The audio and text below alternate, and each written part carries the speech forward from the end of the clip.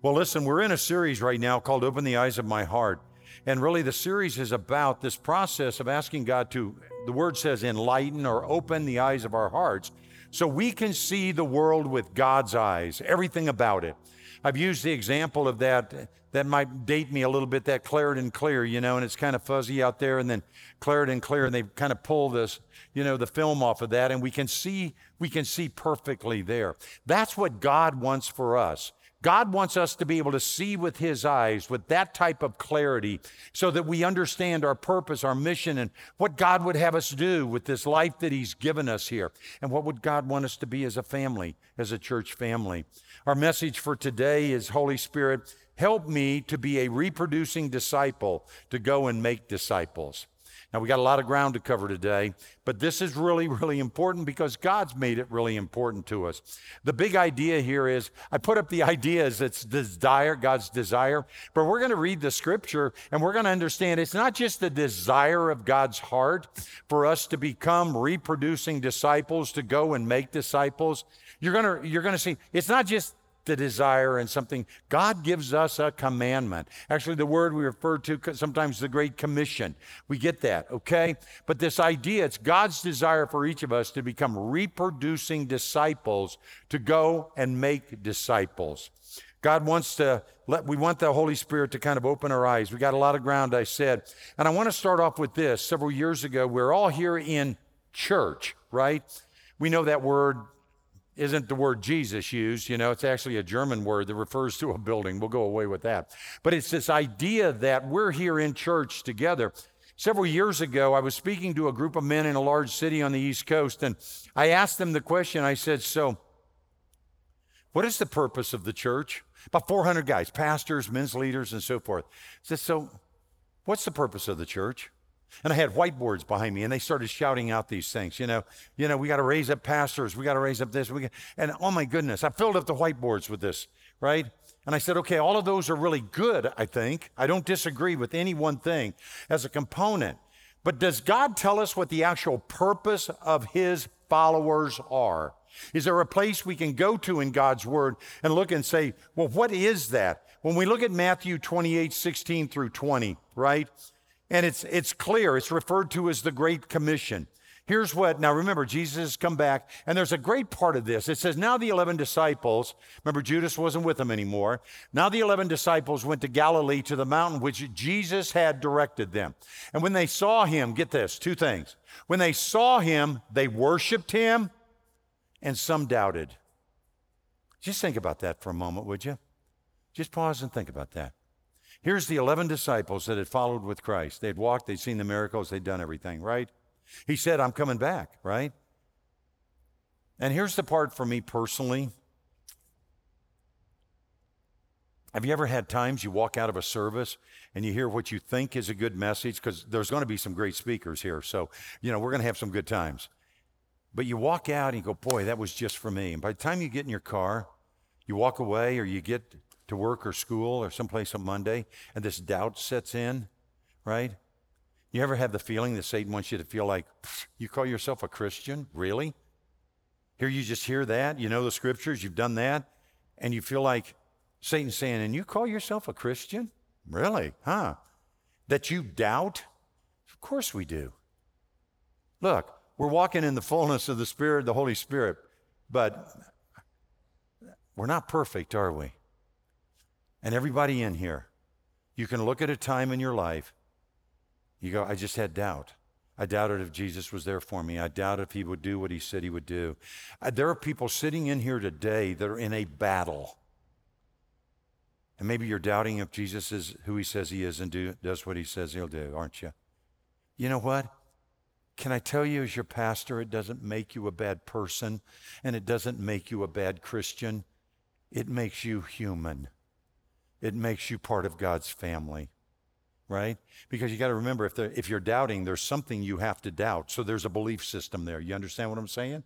You can't just doubt nothing and go, well, I'm doubting that. What are you doubting? Oh, nothing. I'm just doubting it. No. There is that belief system in place, that there has to be a belief system in place to doubt. And look, we want to get stronger in this process. But we're in a battle, aren't we? And so here's what he says is, you go back to this scripture, he says, I got halfway on that, but some doubted, and Jesus came to them and said, all authority in heaven and earth has been given to me. Go, therefore, and make disciples of the nations. I use that to be people groups, okay? Disciples of the nations is what he says. Baptizing them in the name of the Father and the Son and of the Holy Spirit. And then he goes on, and what does he say? Teaching them. Did you get that? Teaching them to observe all that I have commanded you, and behold, love this, I am with you always till the end of the age. And that's what he says to us, right? And we get that word. And so there's three things as we look at these commands that Jesus gave. This commission. And remember I said it's the Great Commission. I served in the United States Army for about 23 years. I started off as a private E1 because they didn't have a lower rank. It was a long time. Okay, we got some laughers out here. Let me just explain something to you that I didn't explain in the first service. You know how they say there's two sides to every story? Everybody with me? That is not true on a police report. It's just their side, and you're stuck with it, right? So due to some erroneous police reports that had my name on them, let's just go there, right? You might as well laugh at that because when the lightning strikes, we're all going, okay? I had to have a waiver to join the Army as an E1 in 1971. True story. But you think that's crazy? 2 years later, they commissioned me as an officer in the United States Army. Now, that's when it really gets crazy, you know? That's that deal in MASH where they said, how did he get there? And they said he was drafted. Okay, got it. But my point on this is when I was commissioned, right, I was given the authority to function as a commissioned officer in the United States Army. That's that word. So when you read this and he says the Great Commission and he uses commands, that is empowering you to do what Jesus has called us to do. He's not hanging us out there and saying, I'm going to give you this, but I don't give you the authority. You know, just the responsibility. Anytime you're given responsibility without the level of authority, we've missed it. So Jesus is not only giving you the responsibility, he's saying to you, and I'm giving you the authority to do this. And that's what his heart is on this. So there's three things. He says, what? First, go and make disciples. Go make disciples, right? And then he says, baptizing them in the name of the Father, the Son, and the Holy Spirit. In 2 weeks, we're going to have a baptism ceremony here. If you have not been baptized, or maybe it's a time in your life and you were baptized as a child or something. My wife and I were both baptized for the second time. If you laughed at them letting me in the Army with a waiver, you'll enjoy this. My wife and I were baptized together at Fort Lewis, Washington, with the Protestant women of the chapel. I was the only guy.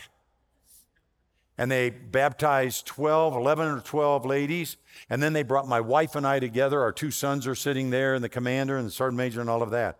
But that was the baptism for me, right? And I needed that because I had been baptized very early in life, had a long period I didn't really walk with the Lord. I don't know any of that. But if this is a season for you, this idea of baptism at Summit Church, you need to know, is not your salvation. It's not it. The relationship you have with Jesus Christ, with coming to know Jesus Christ as your Lord and Savior, okay, that's salvation over here. Baptism is an act of obedience. Right? That's what it is. It's an act of obedience because you're saved and know Jesus Christ. Everybody with me? So on the 16th, that's what we're going to do. Because why? Why do we do that? Jesus said that's what we're supposed to do as his family. That's what he told us to do. And he wasn't where it was kind of mumbling, you know, that. He just made it. And then he says this, teaching them to observe, obey all that I have commanded you. You know, one of the reasons of the bazillion, I don't even know what a bazillion is, but it's a lot, that I love Summit Church and I love being here with you, is the heart of our leadership, starting with our elders and the staff, has just been insane. And the dream team that serves you, and they've got the shirts on. It's to help you in this journey, and we're going to talk about this, your personal journey, not ours, your journey. And walking with Christ and being what God called you and created you to be. It excites me. That's the growth track. We talked about it at 12:30. But there's also going to be leadership tracks. There's going to be things that we do in this church because the focus here is to prepare and equip you to live out the very best life God has for you out there, not in here.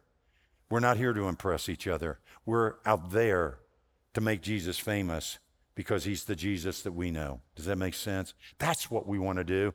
And you think that excites me? Oh yeah, it really, really does. But here's the other part. At the very end of that, Jesus finishes up with this statement, and behold, I am with you always to the end of the age. You know why that's exciting me? I've kind of been in the slow reading group. I don't know I ever left it. But I love it when somebody gives me something to do and I know, not hovering over me, kind of every little minor detail in that, but I know they're present if I need help. You know what I mean? You ever had that? Sometimes when somebody says, okay, I want you to do this, this, this, and this, and by the way, I'm going to go play a round of golf and I'm going to head to Mexico for a couple of weeks. I'll check back and see how you did. That's a different feeling, isn't it? That's not what God's doing. In the triune Godhead, Jesus said, okay, listen, here's the things I want you to do. Boom, boom, boom. It's a great commission. But then he says this, but listen, I'm going to be with you. I'll be right there. And we're going to do this together. And I love that part of that, of what Jesus tells us there. And the reason is that it's important to know that as we walk through this, right, Jesus is right there with us. Now let's get back to those 400 men. You thought I'd forgot them, and it was just kind of one example. So we got through this thing on the church, and what's our job? Go and make disciples. That's it. That's the purpose of this church. Now, we want to make disciples that are missionaries, that are in the workplace, and some are lawyers, some are students right now in that journey, but go and make disciples. So then I asked the guys, I said, okay, now that we're having fun, whiteboard erased, what's a disciple? There was a long pause. And then I had one gentleman say, well, a disciple is one who understands and exhibits all the fruits of the Spirit. Wow, that's cool, isn't it? And then I asked the guy, I said, so how long have you been a Christian? He said, about 40 years. I said, cool.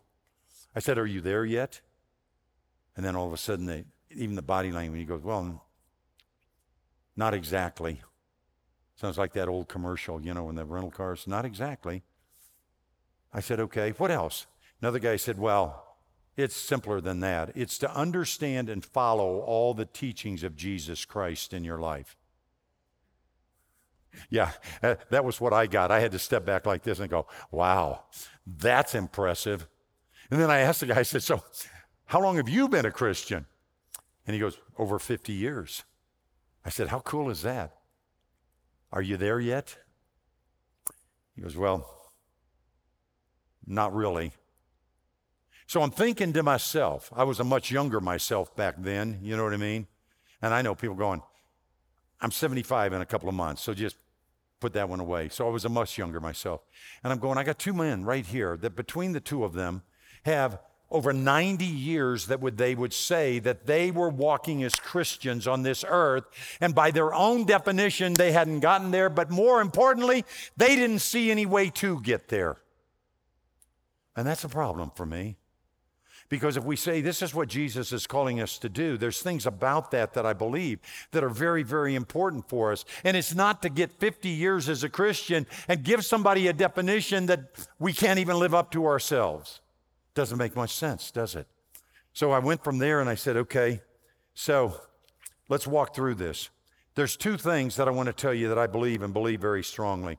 This book right here is God's love letter to me as his son. You can get your own letter, but this is mine. Okay, it's kind of chewed up on the inside and a lot of writing and stuff in it. It's because it's a love letter from my Father.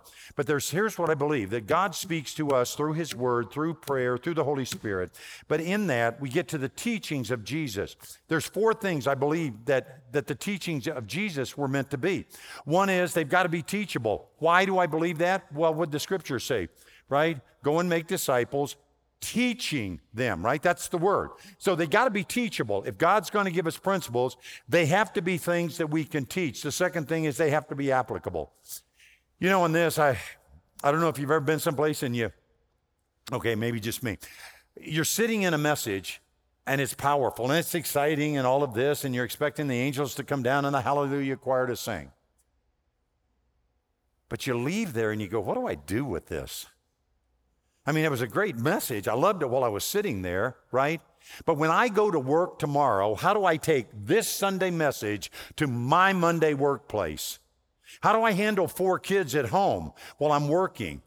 If it doesn't work there, then it's just, the Hallelujah Choir and all of that, right? How do I take it over here for a couple and say, if it doesn't work in your house, though, you can go, gosh, we left here and wasn't that wonderful? Yeah. What do we do with that? So if it's not applicable in each one of our situations, we've kind of missed the mark on this, haven't we? So it's got to be applicable. The third thing is, it's got to be reachable. When we give you a definition and say, okay, you got to be able to look and say, isn't it logical to say, can I actually do that? Is that something I could do? Well, of course it is. But we've got to lay this out. And here's the other part. I told you how excited I was about Summit Church, and I'm so excited because this applicable play, we're not going to tell you, here's what you do to have a faith like mine, because I'm going to share my faith. Saints, you need to understand something. I don't have enough faith to get me by most days. I don't have enough to share. But what we want to do at Summit is we want to have the tracks that you need. We want to have the processes in place so you can walk and have your own faith and know what God wants you to do with that. But it's not part of my faith. And sometimes I think we make a mistake with young people. We say, well, I'm going to share my faith to all the young people, right? And it just doesn't work that way.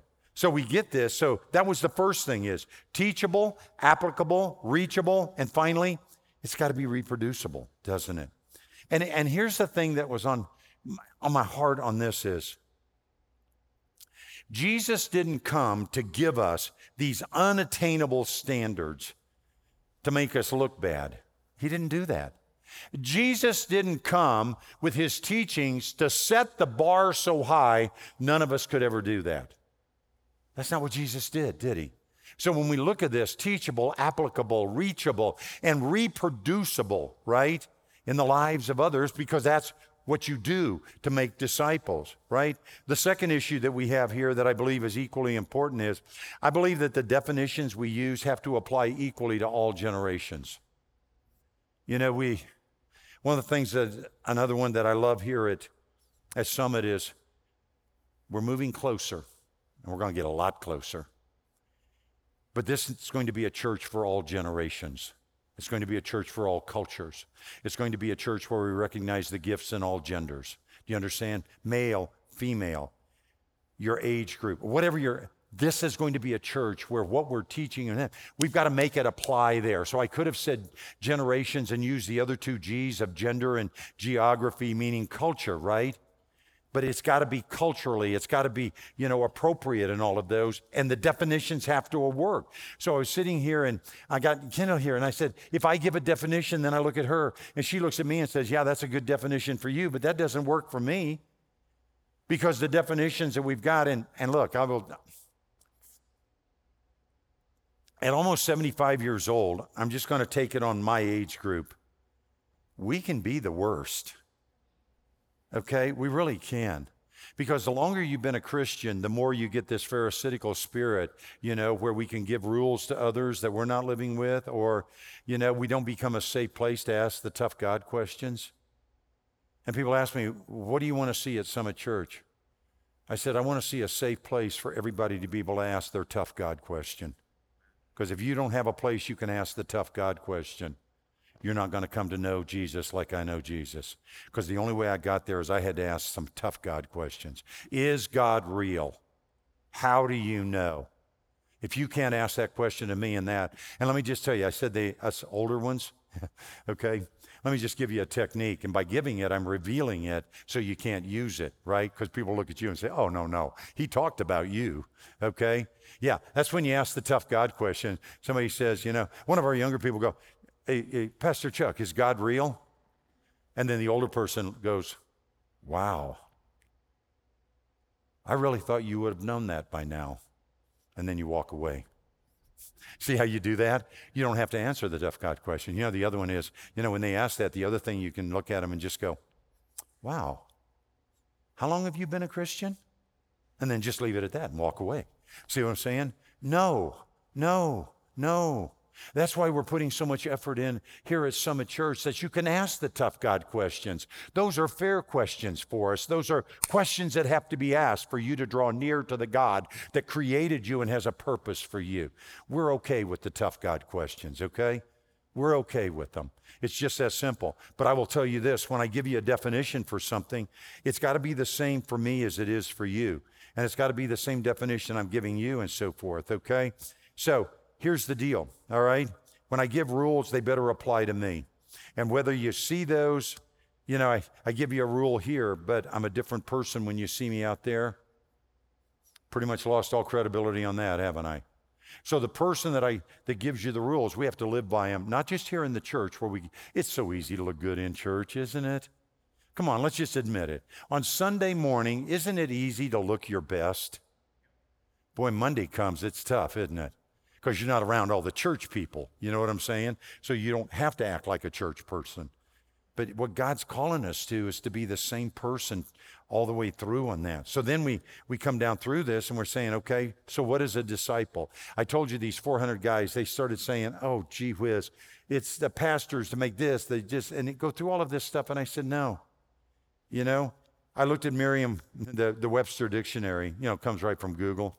But they've got, their first one says, so what is a disciple? And it says this, it's the one who accepts and assists in the spreading of doctrines of another, okay? One who accepts and assists in the spreadings of doctrine of another. Okay, that's a start, isn't it? But what do we got on this that could really help us here? All right, they say, if you don't know where you're going, any map will get you there, and any road looks good.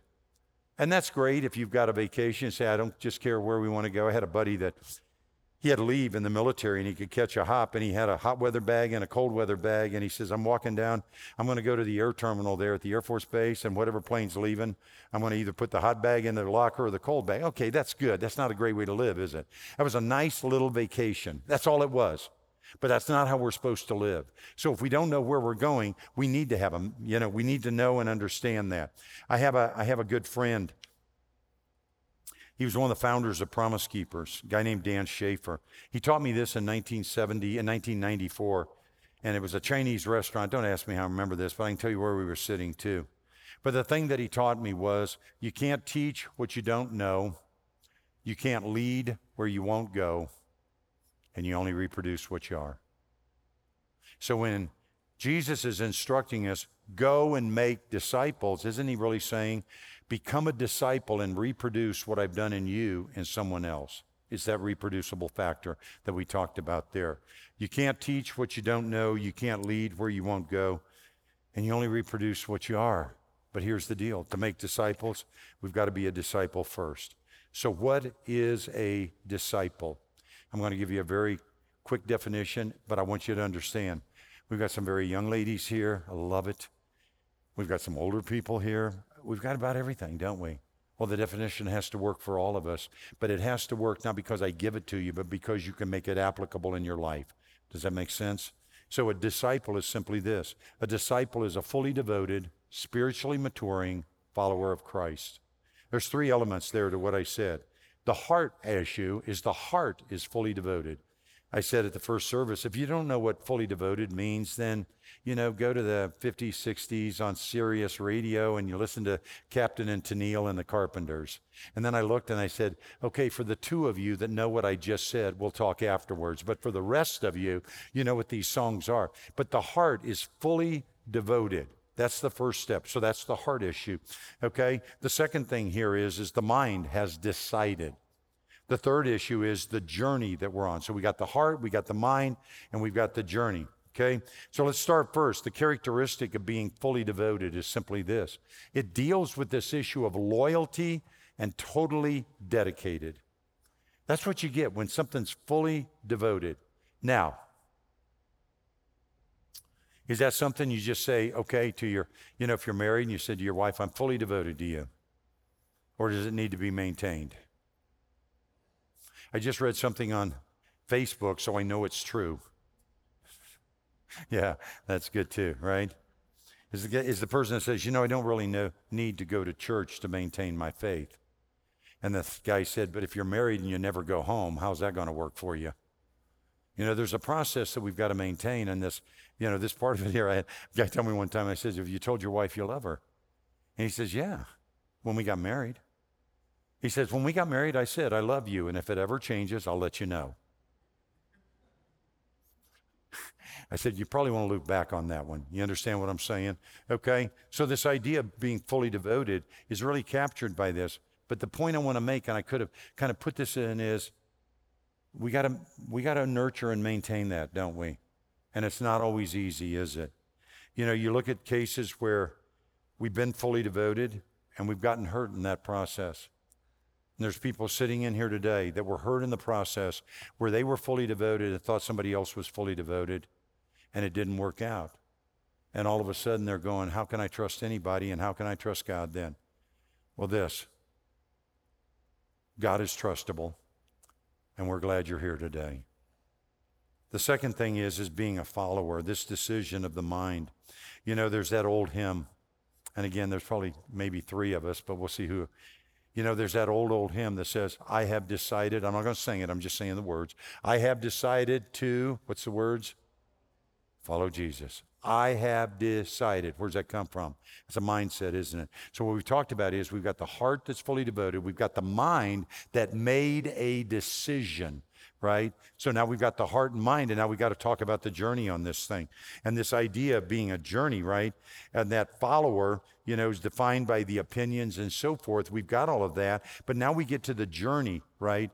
To be spiritually maturing. What does that mean? Okay? I want you to know that I'm not calling you to spiritual maturity. It sounds too much like a destination, doesn't it? It sounds like we've got 4 classes and you will be spiritually mature. Boom! Hallelujah. Praise the Lord. Anybody have that work for you after 4 classes or 8? I don't know. So my point on this is we're here together because we're on a journey together. It's a process of spiritually maturing, right? Every season of our life.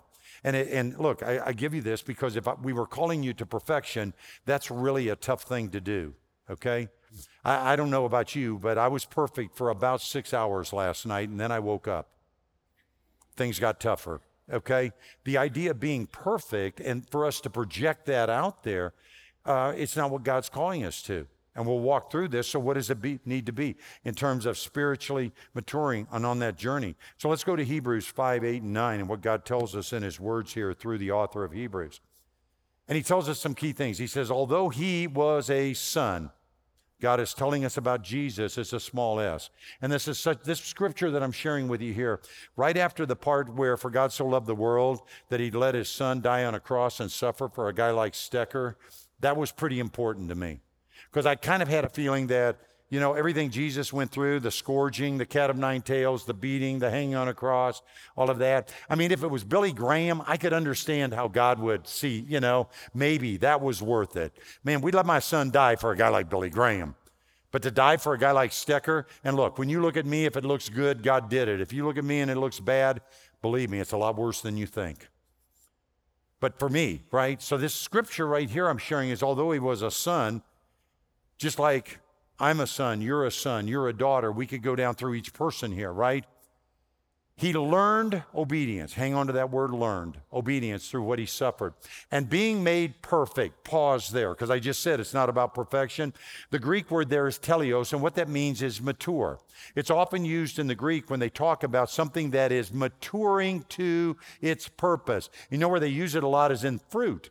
That we talk about is the fruit maturing on the vine so it's ready to be used, right, for the purpose that God himself created it. So it talks about that journey of that. That's where that word there is, and that's what we took and made perfect. Don't care for it, but that's what's in the scripture translated, not in the original, teleos.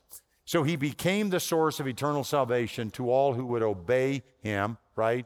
Being designated by God as a high priest, the order of Melchizedek. So that's what God tells us there. There's certain things that he tells us in that scripture, right?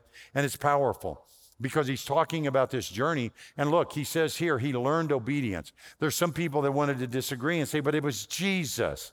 Come on, he didn't have to learn obedience. He was fully God, fully man. Really? So he never had a choice about being obedient. Let's jump back to the garden. He knows he's about ready to be arrested. He knows what lies ahead. He knows the Roman culture. He's going to be tried, convicted of a crime for which he never did, our crimes. He's going to be beaten mercilessly. He's going to hang on a cross. He's going to die. The Father is going to leave him. He has to descend to ascend, right? You got all of that? Jesus saw that, and in that moment, in that prayer, it says he prayed so hard that there was beads of blood that he sweat actually out. And he said, Father, if there's any other way to do this other than what I know lies ahead, you know, the scourging, the beating, the cross, and all that, could we take a look at maybe, Dad, a plan B that would accomplish the same thing? Do you understand the question that Jesus was asking? Father, is there any other way we could do this? But what did he say? Obedience. He learned it. That's what the word says. Father, but your will be done, not mine. Is what he said. So when we look at that right there, you know, he learned it. There's 4 things here. 1, although he was a son. I love this. That's Jesus. He was a son. The second is he learned. What did he learn? Obedience. And then in that maturity, he became. See, that's his mission. And being designated by God, that was his purpose. I knew you before I formed you in your mother's womb. We talked about it last week. Those are the 4 elements of this, right? But we really haven't nailed this issue of maturity completely. So we continue in Hebrews in 11 and 14. Here's what it says. Now remember, this is the writer there, and he's going, okay, about this, we have much to say. It's a great statement, isn't it? That's kind of like strap in and put your seatbelt on, your tray table, and your seat back in the upright position. I got a lot to say about this, right? It is hard to explain. Didn't say it was impossible. I love that for us. Since you have become dull of hearing. We could do a whole week on what does it mean to be dull of hearing, but it's just not listening to God, right? Not growing. For by this time you ought to be teachers. There's that word again, isn't it? We keep coming back to what Jesus said to us, right? Teach, right? You should be teachers. And you need someone now to teach you again the basic principles of the oracles, the basic commands of God, what he's doing with us there. He goes on to say, you need milk, not solid food. For everyone who lives on the milk is unskilled by the word and the word of righteousness, since he is still a child. But solid food is for did you get that? Mature, because we're talking about what does it take to become spiritually maturing adults or spiritually maturing at any age. He said, but solid food is for the mature, those who by their powers of discernment have trained by constant practice to distinguish from good and evil. Now we take that and we look at this, and I'm going to give you a definition, but it's important that we understand. The purpose of a definition is to give us a principle here that helps us, regardless of your age, your gender, your cultural background. This is what I believe God is saying to us here, right? Because he said, look, if you're still on milk, I've got a 6-month-old grandson, right? He's still on milk. I remember when our oldest son was born and my wife was doing everything by the book and amazing, but he was eating and then a little bit later he was crying. And my sister-in-law came in, who's about 20 years older than my wife, or 15, 18, I don't know. At that age, you lose track. I'm kind of there. And she fed him, and she held him, and he cried, and she says, this boy needs food. Now, she's from Kentucky, so you know she struggled to speak her mind. Whew, we'll let that one go, okay? She said, he needs cereal in there. And she just jumped in the car, went to the store, got cereal, put it in the bottle, and I got my first night's sleep. The boy needed to go from milk to grain. He would later go fruits and vegetables and so forth. But look, we're carnivores. He said meat. That's what we're supposed to be doing there, is we've got to be the ones that are able, right? And so this journey here of spiritual maturing and a reproducing disciple is simply this, is to discern good from evil, courageously act on the good, and take responsibility for your decisions. And that applies to us regardless of our age, gender, or cultural background. And that's what God is saying in his word, that we discern. That means we feel it in our spirit, right? We courageously act on the good. And by the way, saints, I told you last week, you've got the toughest job. Look who I get to be with. You're here this Sunday. I get to be with you. but you're going to go to schools, you're going to go to work and places like that. You're not going to hear the same music that we're playing here, are you? You've got the tougher job, but we've got to have the courage to act. And remember, very first message I preached here was stand, not against, stand for what you're for. Isn't that what he's saying here? Discern good from evil, know what you're for. And then he's saying this, have the courage to know what you're for and act on it and take responsibility for your decision. And that's what God's telling us there. We're going to keep harping on this. There's three components. Very simply, it's this. We discern good from evil, the truth from the lie. We courageously act on the good, and we take responsibility for our decision. There's a country western song. I told the worship team on Thursday, I was here with them, had the privilege of praying with them and just having some time hanging out. And I said, I'm going to quote a country western song. Well, here it is. I don't need to tell you who sang it. I can in the lobby if you want to know, but it goes, the easy part's over. Now the hard part begins. Charles Spurgeon said, whatever you believe about God will come out in how you live your life. Whatever you believe about God will come out. You can't help it but come out about how you live your life based on how you truly believe about God. So where are you at today?